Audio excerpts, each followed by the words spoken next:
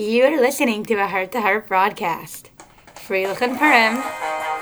Lehudim haisa orva simcha v'sasen vikar. The Jews enjoyed light and gladness, happiness and honor. Purim, attaining Dveykus. Purim is a yom tov of connecting to Hashem and achieving the highest levels of Dveykus. Aura. Recognize Hashem by appreciating the beauty of Torah. Learn an extra Torah thought in honor of Purim, and tap into the Torah and the elevated status it gives us.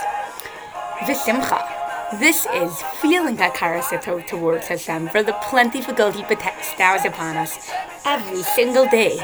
There's a 500-to-1 ratio of good to bad in this world, so it is our obligation to zoom into all the good around us. Even that which appears difficult is truly a gift from Hashem, as demonstrated through the v'nahapochu of the Megillah. So let's elevate our bitachon to thank Hashem for every single part of our lives. True simcha comes from a place of genuine bitachon. The sason.